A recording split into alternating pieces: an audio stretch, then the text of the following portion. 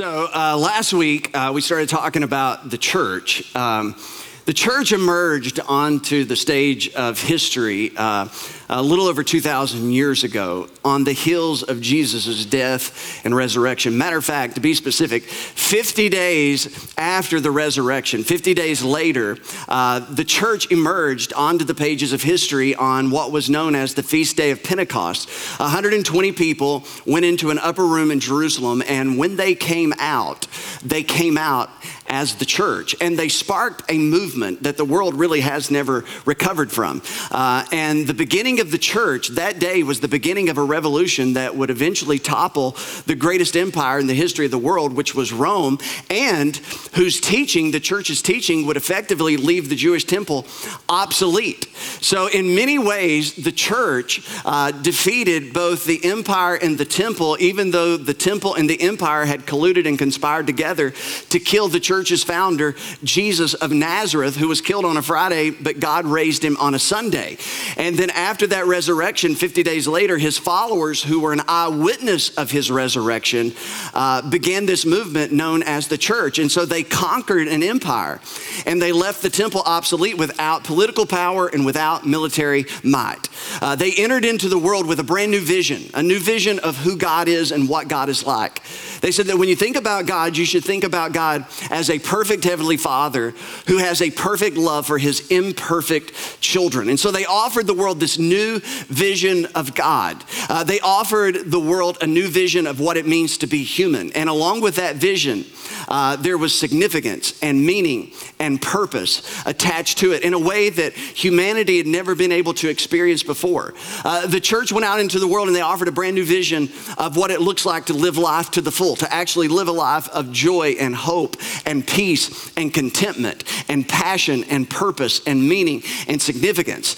They offered a brand new vision of how we are to see each other, that when we look at each other, we see one another as men and women, individuals who are created in the image of God. Every single person, regardless of their belief or behavior, they have dignity because they are created in the image of God. They have immense worth because they are created in the image of God. And the church brought that vision to the world. They brought a vision that said that women are equal to men and children are of equal value as adults. They brought a brand new vision that said master and slave, they're on the same footing. They brought a vision to the world that said even the king is just one among many. And the church went out into the world, and 2,000 years later, since the church's genesis, since the church's inception, since the church's inauguration on the day of Pentecost, kingdoms have risen, kings have fallen, empires have crumbled into oblivion, but the church has remained unscathed. It's remained unscathed by time over 2,000 years. It's been unscathed by the efforts of those who sought to destroy her. The church has remained unscathed by changing generations, one generation departing, another generation emerging. The church has remained unscathed by evolving culture and evolving views and evolving values and evolving definitions of right and wrong within the culture. The church has remained unscathed for 2,000 years. It's remained strong, just as Jesus predicted it would when he said these words, "On this rock I will build my church, and the gates of death, the gates of Hades will not overcome it." So the church that Jesus is building, according to Jesus, is being built to last.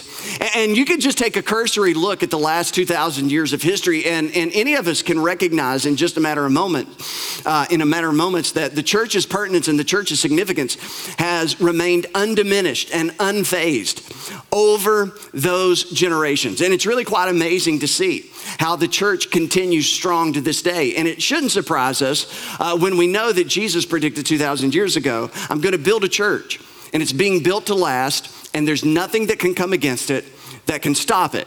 So when we're talking about the church and we're talking about how permanent it is and how effective it is, we're talking about the fact that its truth is timeless, that the truth that the church brought to the world, it's true in every generation. What was true in the first century is true in the 21st century. What was true in the first century was true in the 7th century. It was true in the Middle Ages. It was true pre-Renaissance. It was true post-Renaissance. Its truth is timeless. Its relevance is boundless. That means that the church, its influence can speak into any socioeconomic demographic. It doesn't matter how educated you are, non-educated. It can speak into developed nations, into undeveloped nations.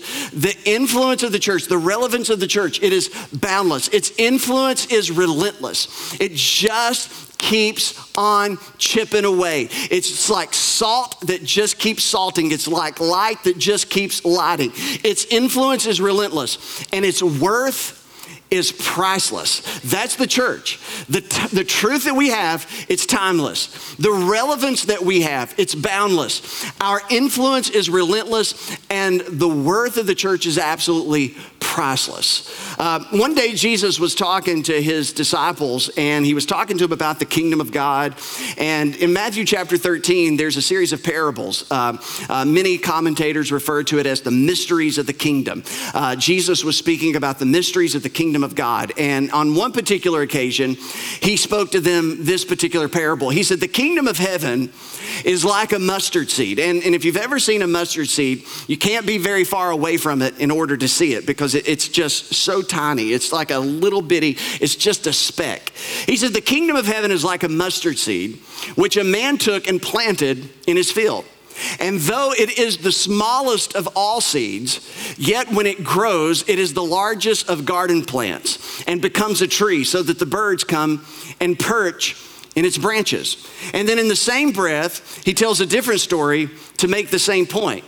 He said, the kingdom of heaven is like yeast that a woman took and mixed into about 60 pounds of flour until it worked all through the dough. So when Jesus is talking about the kingdom of God, he's in a way also talking about the church of God. He's talking about the people of God.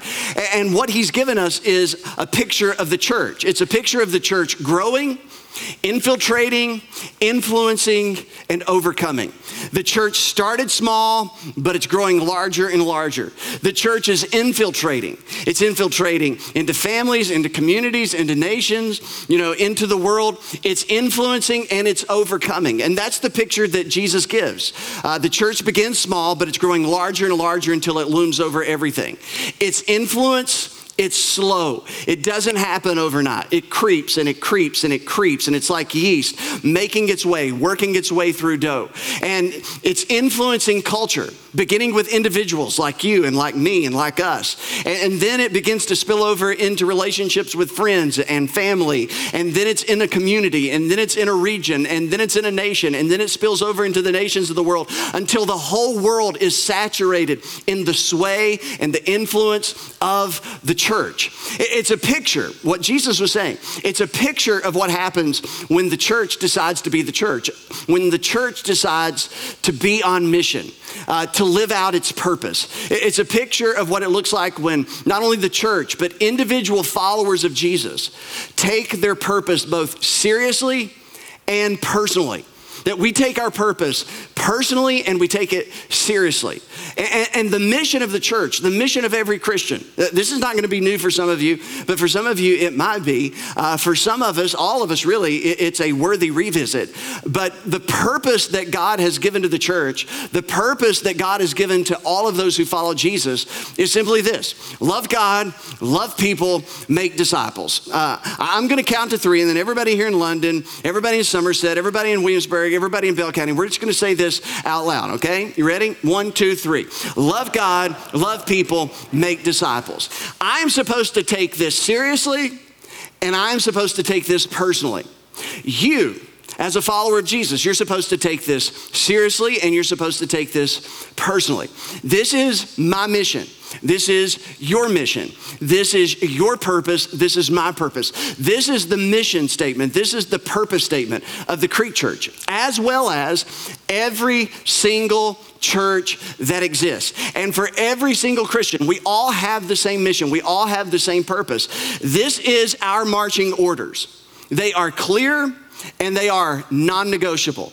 Love God, love people, make disciples. I'm to take it personal, and I'm to take it seriously. I'm to keep my eyes on this. I'm to keep my heart focused on this.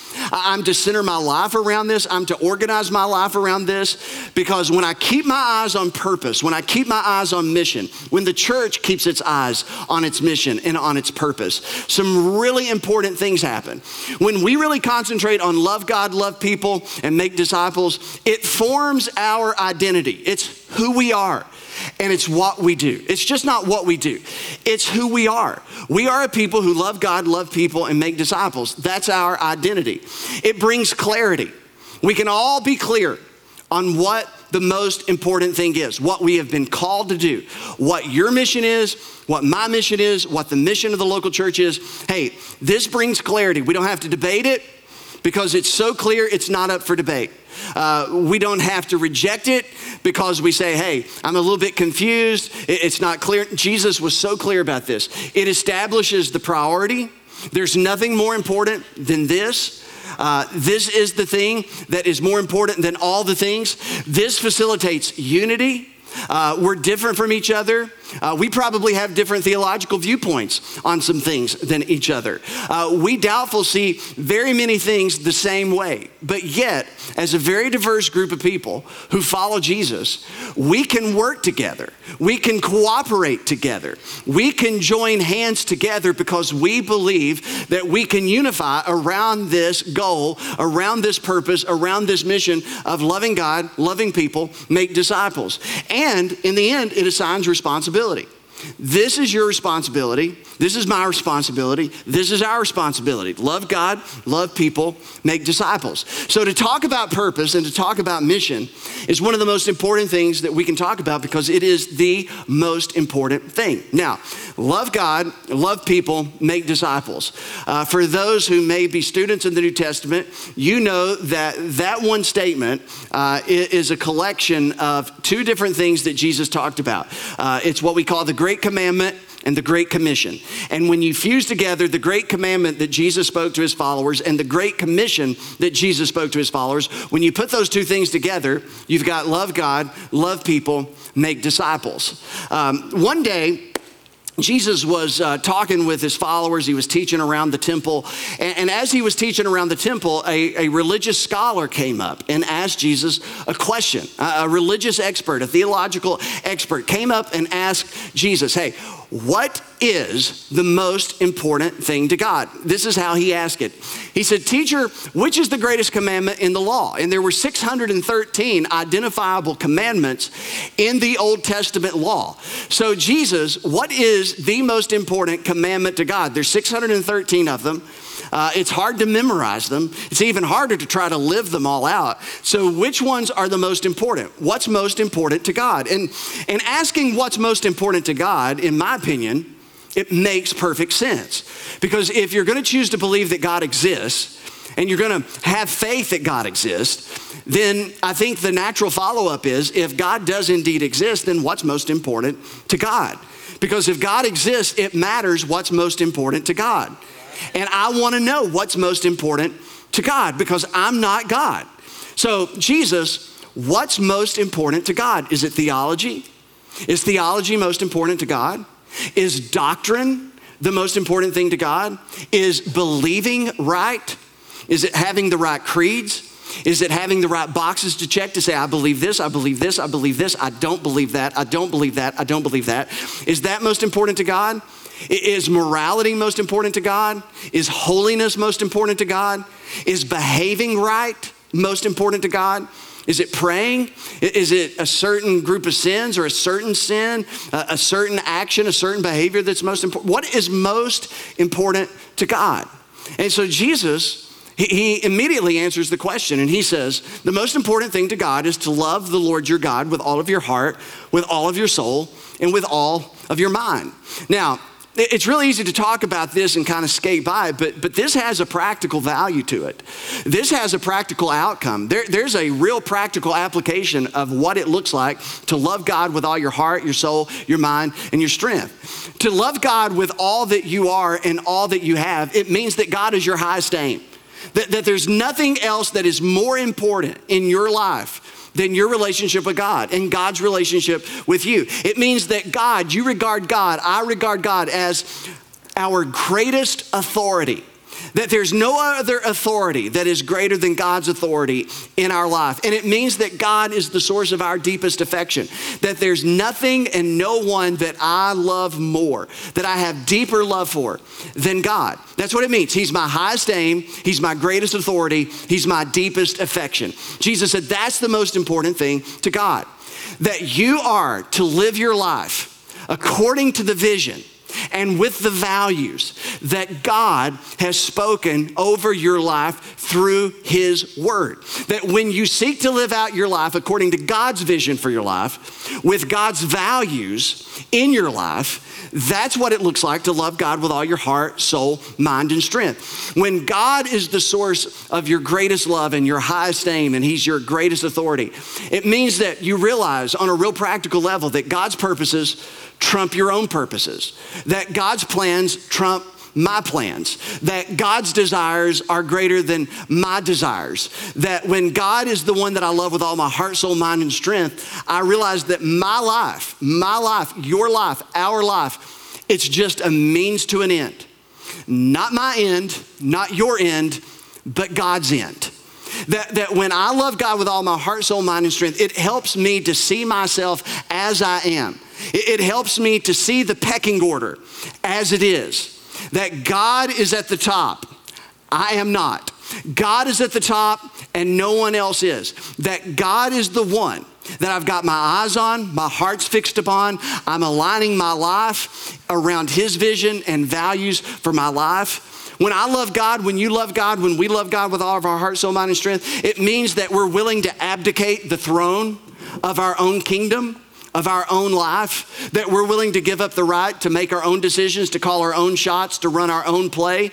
We wake up, we live our life saying, God, I want to follow your plan. I want to follow your purpose because I want to love you with all my heart, soul, mind, and strength. You're my highest aim. You're my greatest authority. You're my deepest affection. And God, I want to make sure that you're at the apex of all the hierarchies of my life, that no one and no thing is more important than you. And when we live that way, and when I live that way, and when you live that way, and when we live that way, we begin to see everything else in light of our Heavenly Father.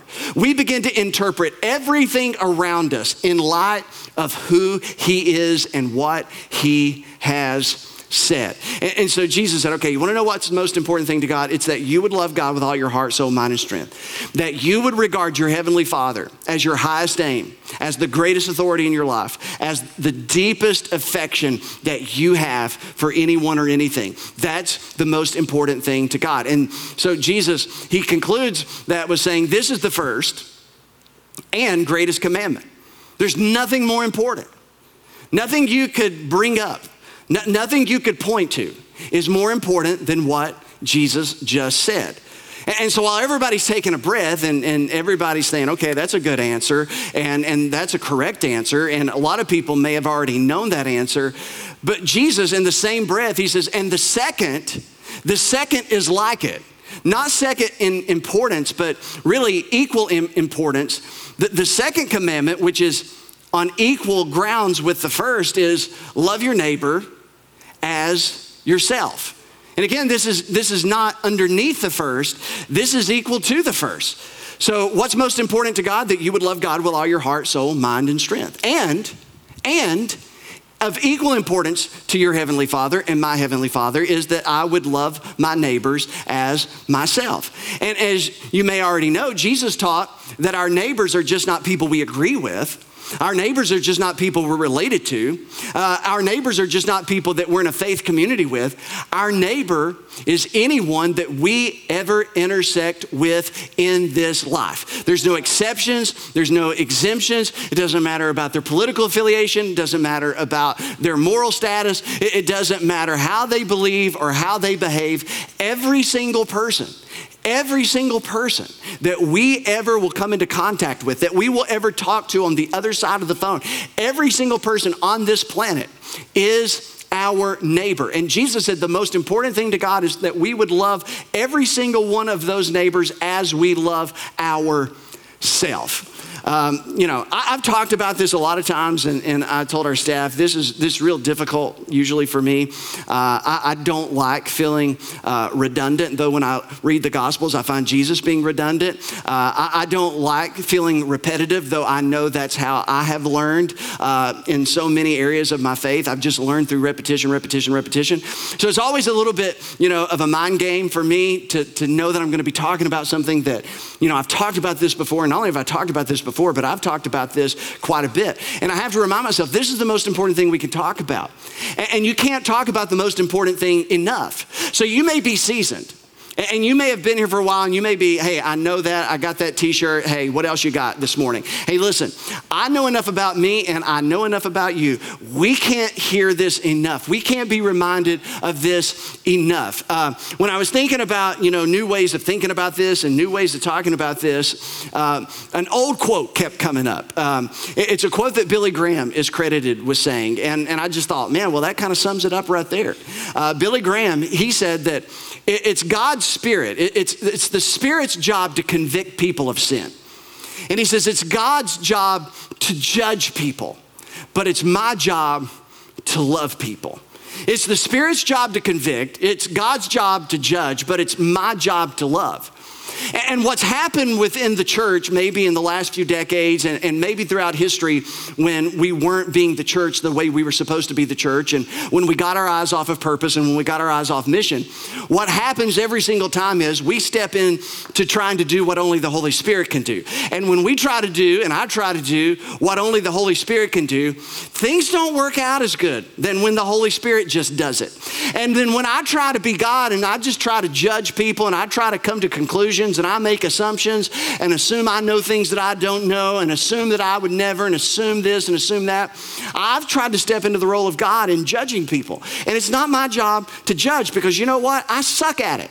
I'm terrible at it. I don't like to be judged and I'm not good at judging because there's always things that I don't know. There's always something that I can't see. There's always a set of things that I can't possibly understand. So it's not my job to convict and it's not my job to judge, but it is my job and it is your job and it is our job to love. And that part we can take responsibility for. That part we can own. That part we can do.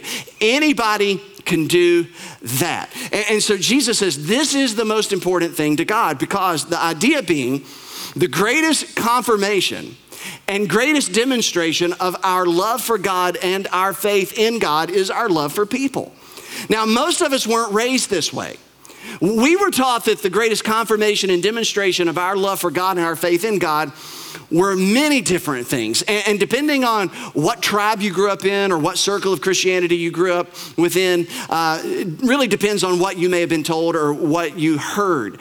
But according to Jesus, the greatest evidence of my love for God and the greatest evidence of my faith in God is ultimately my love for my neighbor. And it's your love for your neighbor. That's what reveals the true nature of our faith in God and our love for God. And then Jesus closes out this whole little teaching with saying, all the law and the prophets, all in the law and the prophets hang on these two commandments. So all of the Old Testament, when you read the Old Testament, and you should read the Old Testament because it's written for your benefit. It's written to teach you. It's written to encourage you. It's written to give you hope. When you read the words of the Old Testament, know that every command that you can find in the Old Testament, every story that you can find in the Old Testament, every proverb or song that you can find in the Old Testament, the ultimate interpretation of it is to love God with all your heart, soul, mind, and strength, and to love your neighbors yourself. So whenever you open up the scriptures and you're reading the Old Testament and you ask the question, what does this mean for me? You can always know that ultimately what it means for you and for me is that you would love God with all your heart, soul, mind, and strength, and that you would love your neighbor as yourself. If you get anything else out of it, you've read it wrong. If you get anything else out of it, you've interpreted it wrong.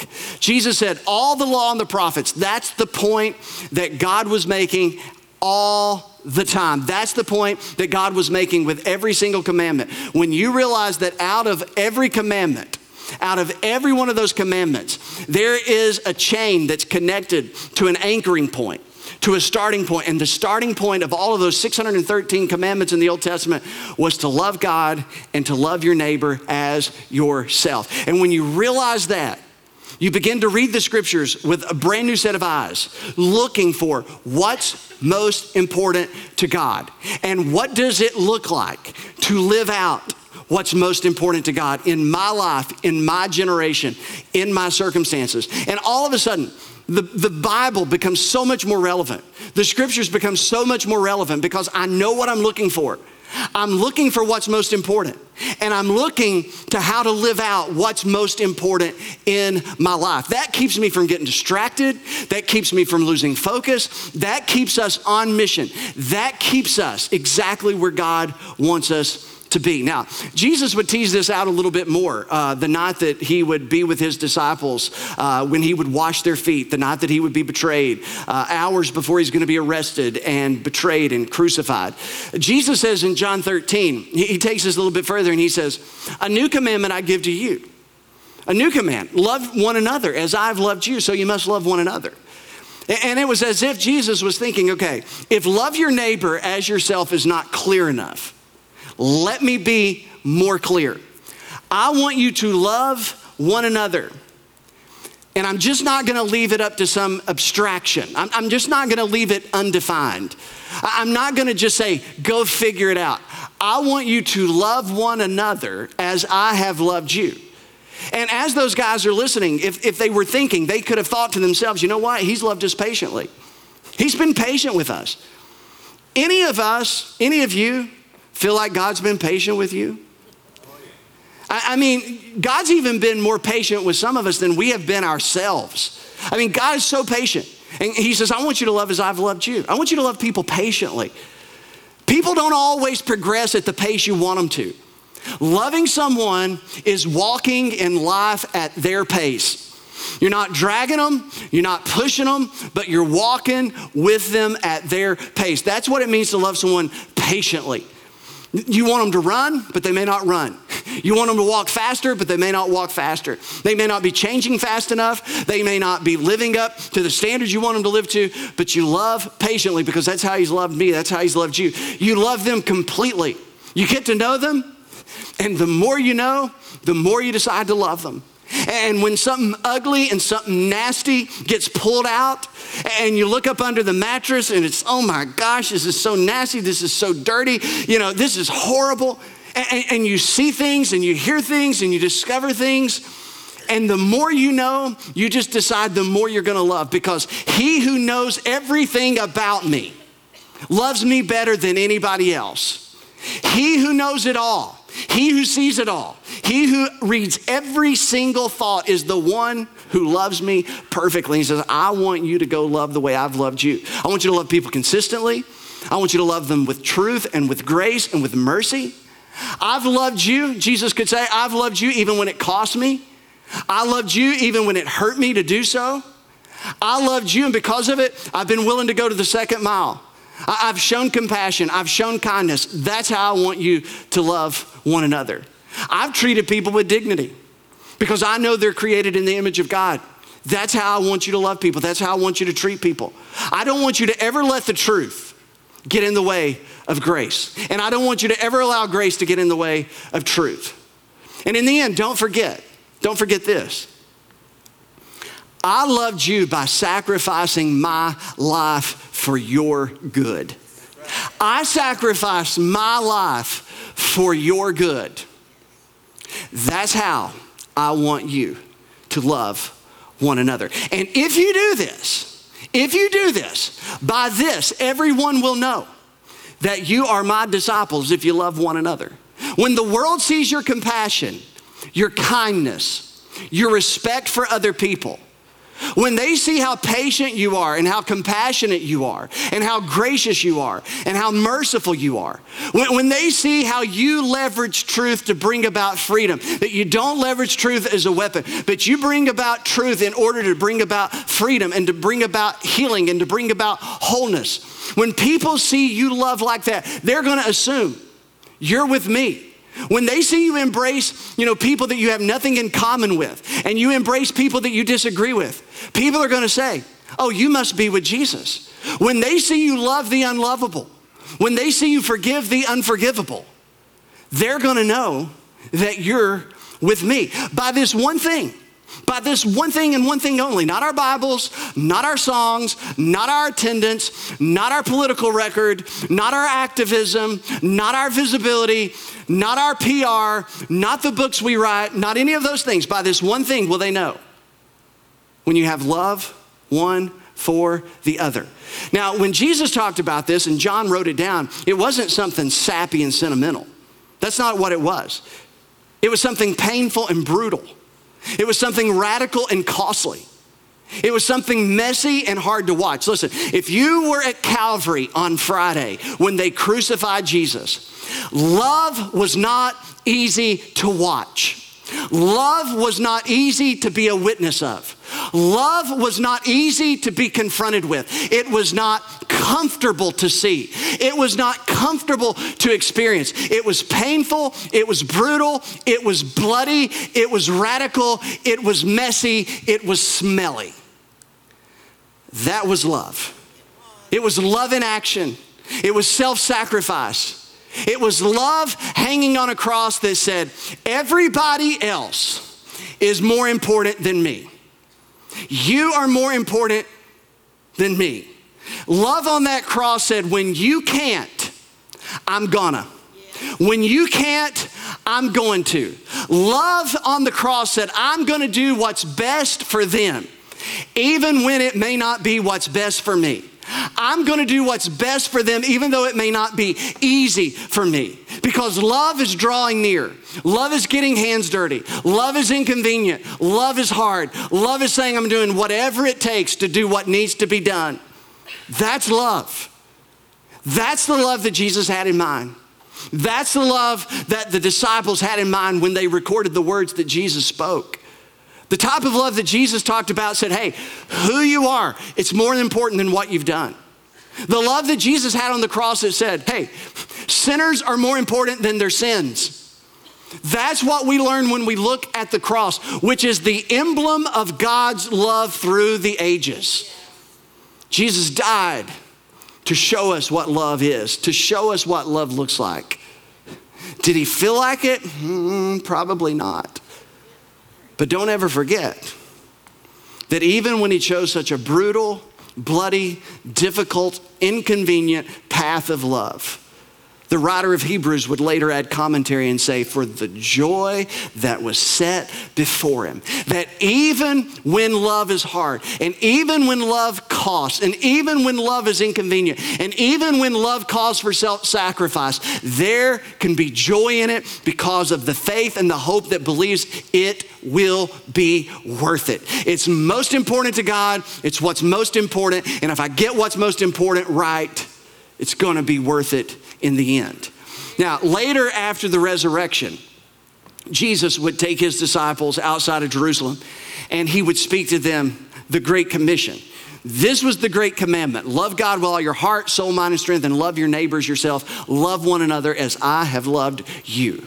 But after the resurrection, Jesus took his disciples, his followers, and he spoke these words to them. He said, all authority in heaven and on earth has been given to me. All authority. Now, don't miss this because this is a big deal. Jesus says, I reserve the right.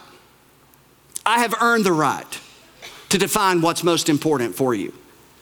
I have the right and I've earned the right to direct the course of your life.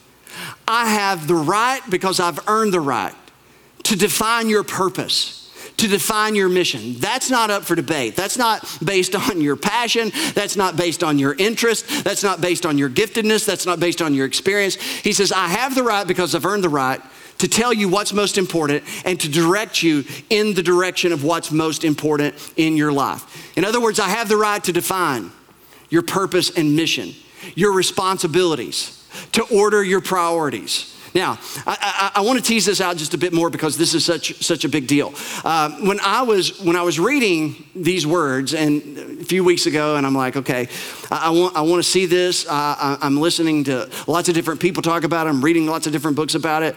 You know, I want to see this. I want to hear this in brand new ways. And And in this moment, when Jesus is saying to his followers, all authority has been given to me, he's looking at a group of Jewish disciples.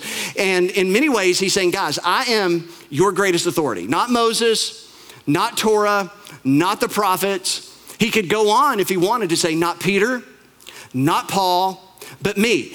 I am your greatest authority. All authority has been given to me. I died for your sins. I was raised from the dead. I've earned the right. I have all authority. It's been given to me. Now, this is really important. This is kind of a side note, but I think it's really worth pointing out.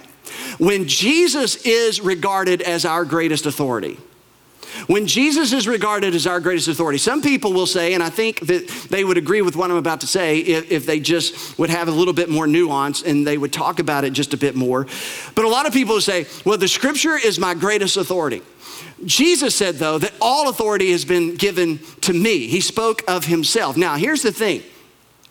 When Jesus has the greatest authority, it makes it much more difficult for you and I to twist the scriptures to serve us. When Jesus is the great authority, when Jesus is the greatest authority, and we read scripture in light of Jesus, it serves him and his purposes, not my own. It makes it more difficult to manipulate scripture to say what I want it to say when Jesus is the greatest authority. Because when I read the scripture, I have to read the scripture in light of who Jesus is, in light of the incarnation, in light of his life, his words, his actions, his ethics, his values. That means I open up the Old Testament, I'm reading it with Jesus in mind. If I'm reading the New Testament words of Paul or Peter or James or Jude, I'm reading it with Jesus in mind. And the way that I get to the truest meaning of it, and only until we get to the truest meaning of it do we unearth the true sense of its authority. When I get to the truest meaning of it, it will be because I read it in light of who Jesus is and what Jesus has said. And so Jesus said, I want you to know that I have all authority. Now, here's the thing that I wrote in my Bible a few weeks ago, because I think that this is the underlying point that Jesus is making, that Jesus' authority is almost always at odds with our desire for autonomy. Truth be told, we don't like authority. That's just kind of how we are. We haven't lacked authority since the garden, and we haven't lacked authority since the garden. And church people may be some of the worst when it comes to authority. I mean, they just might. I don't know. I'm probably not talking about you, talking about the 11:30 crowd, talking about, somebody who decided to lay out this week. But I'm telling you, church people are some of the worst. Hey, don't park there. And you park there. You know what that is? That's an authority problem. I can park where I want to. Hey, don't sit there. I think I will. And it's not because you have an emotional attachment to that seat and fell in love with it a few years ago and can't give it up. It's just because I don't want to be told what to do. Hey, sing with us. Don't think I will. Yeah, but even God says, no, I don't think I will. Some Christians live as though, hey, if I didn't vote for you, I can disrespect authority. If I don't agree with you, I can disregard authority. We all desire autonomy. We all want to live life, defining our own terms and setting our own course and establishing our own priorities and choosing our own responsibilities. We're all like that. But Jesus said, I have all authority. I have the authority to call the shots. I have the authority to call the play. I have the authority to direct you, to define the terms of your life. I have all authority. And if that's true, that means I have two choices. If that's true, it means we all have two choices. I can either accept his authority and surrender to it, or I can reject his authority and rebel against it. That's what Jesus is setting up in what he's about to say. You can either accept my authority and surrender to it, or you can reject my authority and rebel against it. Jesus says, I want you to know my way is better. You just have to trust me. My purpose is better than your purpose. You just have to trust me. My way is better, but you're going to have to trust me. And so Jesus says, okay, I got all authority. I'm going to call the play. Here's the play. I want you to go and make disciples of all nations, baptizing them in the name of the Father, of the Son, and the Holy Spirit. It's best translated as you go. Go is not an imperative. The only imperative that's in this verse is make disciples. It really should be translated as you go. As you go, make disciples. As you raise your kids, make disciples. As you pursue your career, make disciples. As you build your business, make disciples. As you coach the team, as you go to class, as you travel abroad, as you live your life, make disciples. As you do what you do on the days of your life, as you go, make disciples. Live in such a way, engage the world in such a way that other people want to follow Jesus because of you, that other people want to follow Jesus because of us. This is Jesus's way of saying, you are called to multiply yourself. You're called to make a difference in the faith of other people because each one of you can reach someone. Every one of you can reach someone, so go reach someone. No one comes to faith alone. So who's going to come to faith because you decided to lead them there? No one comes to faith alone. You go be the person that leads them to faith. This is kind of Jesus's way. I heard one person describe it this way. This is Jesus's way of saying, there should be more of you because of you. There should be more of you when I come back because of you. Remember, Jesus is getting ready to send back to heaven. And he's going to tell them, hey, I'm going away, but I'm coming back. And when I come back, there should be more of you because of you. There's always a someone in someone's story of faith. So just go ahead and decide that you're going to be someone in that story. Somebody's going to tell the story about, hey, you know what? I worked for them. I worked in their office. I worked for their company. I'm just going to tell you the way they treated us, the way they respected us, the way they cared for us. I mean, I'm telling you, they didn't preach to us. They didn't walk into the room and say, open your Bibles, turn or burn, you crispy critters, you know, you bunch of hellions. They didn't do any of those things. But they just were so present with their faith and their love was so evident. I worked for them and I'm telling you, I just knew it was their faith. And when they tell the story of how they came to faith, they'll talk about how they worked for you or they worked with you. I worked with that lady in the office and I'm telling you, I knew just a little bit of what was going on in her life and because of it, it made faith so attractive. Or I played ball with him. He was on my team and, you know, he was just different than everybody else. She was just different than everybody else. And I'm telling you, there was something about the way they chose to live their life. It just drew me closer to faith. They were my teacher. I sat beside them in class. Whatever it is, someone is always going to have somebody in their story of faith. Jesus said, go ahead and live your life in such a way to be that someone for somebody else. And this was the purpose that he spoke over us, that we're to love God, love people. And as we go, loving God, loving people, we are to make disciples. This is our purpose. And he connects this purpose to a who, not a what. He said, I want you to fish for people. In Matthew 4. He says, I want you to do for others. Matthew 7. In Matthew 9, he says, I want you to look at all the people who are hurting, broken, confused. Lost people, hurting themselves, hurting others. They're like sheep chasing hard after lies. They're like sheep following imposter shepherds to their own demise. But Jesus said they are a harvest to reap. So keep your eyes on the field. Keep your eyes on the broken and the bruised and the struggling. Keep your eyes on them because that's your purpose. That's where you're going to find meaning and significance. That's where life is really going to come alive for you. That's our mission. That's to be our preoccupation. That's what's supposed to motivate us and inspire us. And then he says, baptize them. Baptize them. Baptize them into your community of faith. Make them part of the family.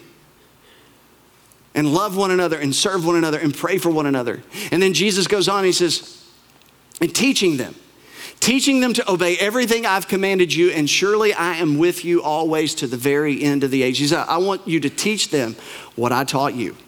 Teach them to go to the second mile. Teach them to do for others. Teach them to not seek revenge, but to pursue forgiveness, to forgive the unforgivable, to love the unlovable, to love their enemies. Teach them that a little faith will make a big difference. Teach them that their words matter. And not only do what they say matters, but how they say it, it matters. Teach them not to worry. Teach them that it's better to give than receive. Teach them that they can have peace in chaos, that they can have joy in tribulations, that they can have hope in despair. Teach them to have compassion and to show mercy. Teach them to love to the max and live life to the full. Teach them to humble themselves so that they can honor others, because you'll never be able to honor others until you humble yourselves. Teach them that God loves them unconditionally, that God has forgiven them completely. Teach them that the way to find their life is being willing to lose it. Teach them that even if they gain the whole world and lose their soul, it's not going to be worth it. Teach them that the thief comes to steal, kill, and destroy, but I've come that you may have life and have it to the full. Teach them that even though I go away, I'm going to come back, and when I come back, I'm going to judge the nations, and I'm going to usher in the kingdom of God for all eternity. And teach them until that happens to be faithful, to be hopeful, to live life on mission, to live life with purpose, to make a difference for the sake of the kingdom of God. Teach them not to forget that a life lived with purpose is a life lived with meaning. A life lived with purpose is a life lived with meaning. It's as if he was saying, look at the epidemic of people who are without any true sense of meaning. It's also fleeting. Listen, there's a lot of successful people who walk around feeling empty. There's lots of people who do well in life and who are skilled at life, who walk around feeling empty, like their life is void of meaning or purpose or significance. He says, if you want meaning, if you want significance, if you want to feel like your life matters, regardless of what your job may be or what your job may not be, regardless of what your education is, regardless of what your financial position is, a life lived with purpose is a life lived with meaning. It's because I realize my life is a means to an end. My career is a means to an end. My money is a means to an end. My time is a means to an end. And when I live my life as a means to an end, it brings everything in my life meaning. Everything can have meaning when you see it as a means to an end, to God's purpose, to God's mission. You see, God's purposes are worth living for, worth giving to, and worth participating in. They're worth living for, giving to, and participating in. Outside of our own families, the local church is the greatest thing we'll ever be a part of. It's the greatest thing we'll ever be a part of. It's where we carry out our King's mission. It's where we make disciples. It's where we baptize. It's where we teach. It's where we carry one another's burdens and cheer one another on. It's when we celebrate each other after victories, and it's when we embrace one another after our failures. The local church is what the world needs right now. The world needs the church like never before. The question is, will we be the church?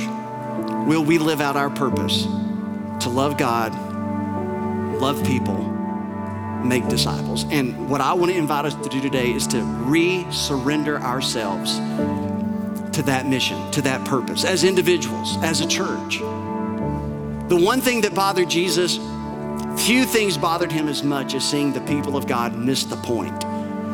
He'd walk into the temple, see everybody distracted, everybody caught up in all the things, and it just broke his heart that everybody was missing the point. And so he turned over tables and he cleansed the temple as a way of saying, you're missing the point. You're missing the point. Let's not miss the point. The point is to love God and to love people. And as we go, as we live, to make disciples. Heavenly Father, I pray today as Jesus followers that we would resurrender to your words, to your purpose, to your mission. I pray, God, that you would, in such a way that you would recapture our hearts, recapture our imagination for living life with purpose, your purpose. I pray that if we're struggling with meaning or significance in our job, our career, our role in life, our lot in life, that God, that we would understand that everything begins to have meaning when we live life with purpose. So God, today, let it be your purpose that wins. Let it be your purpose that trumps all, because you have all authority. And we surrender to it. In Jesus' name. And everybody said,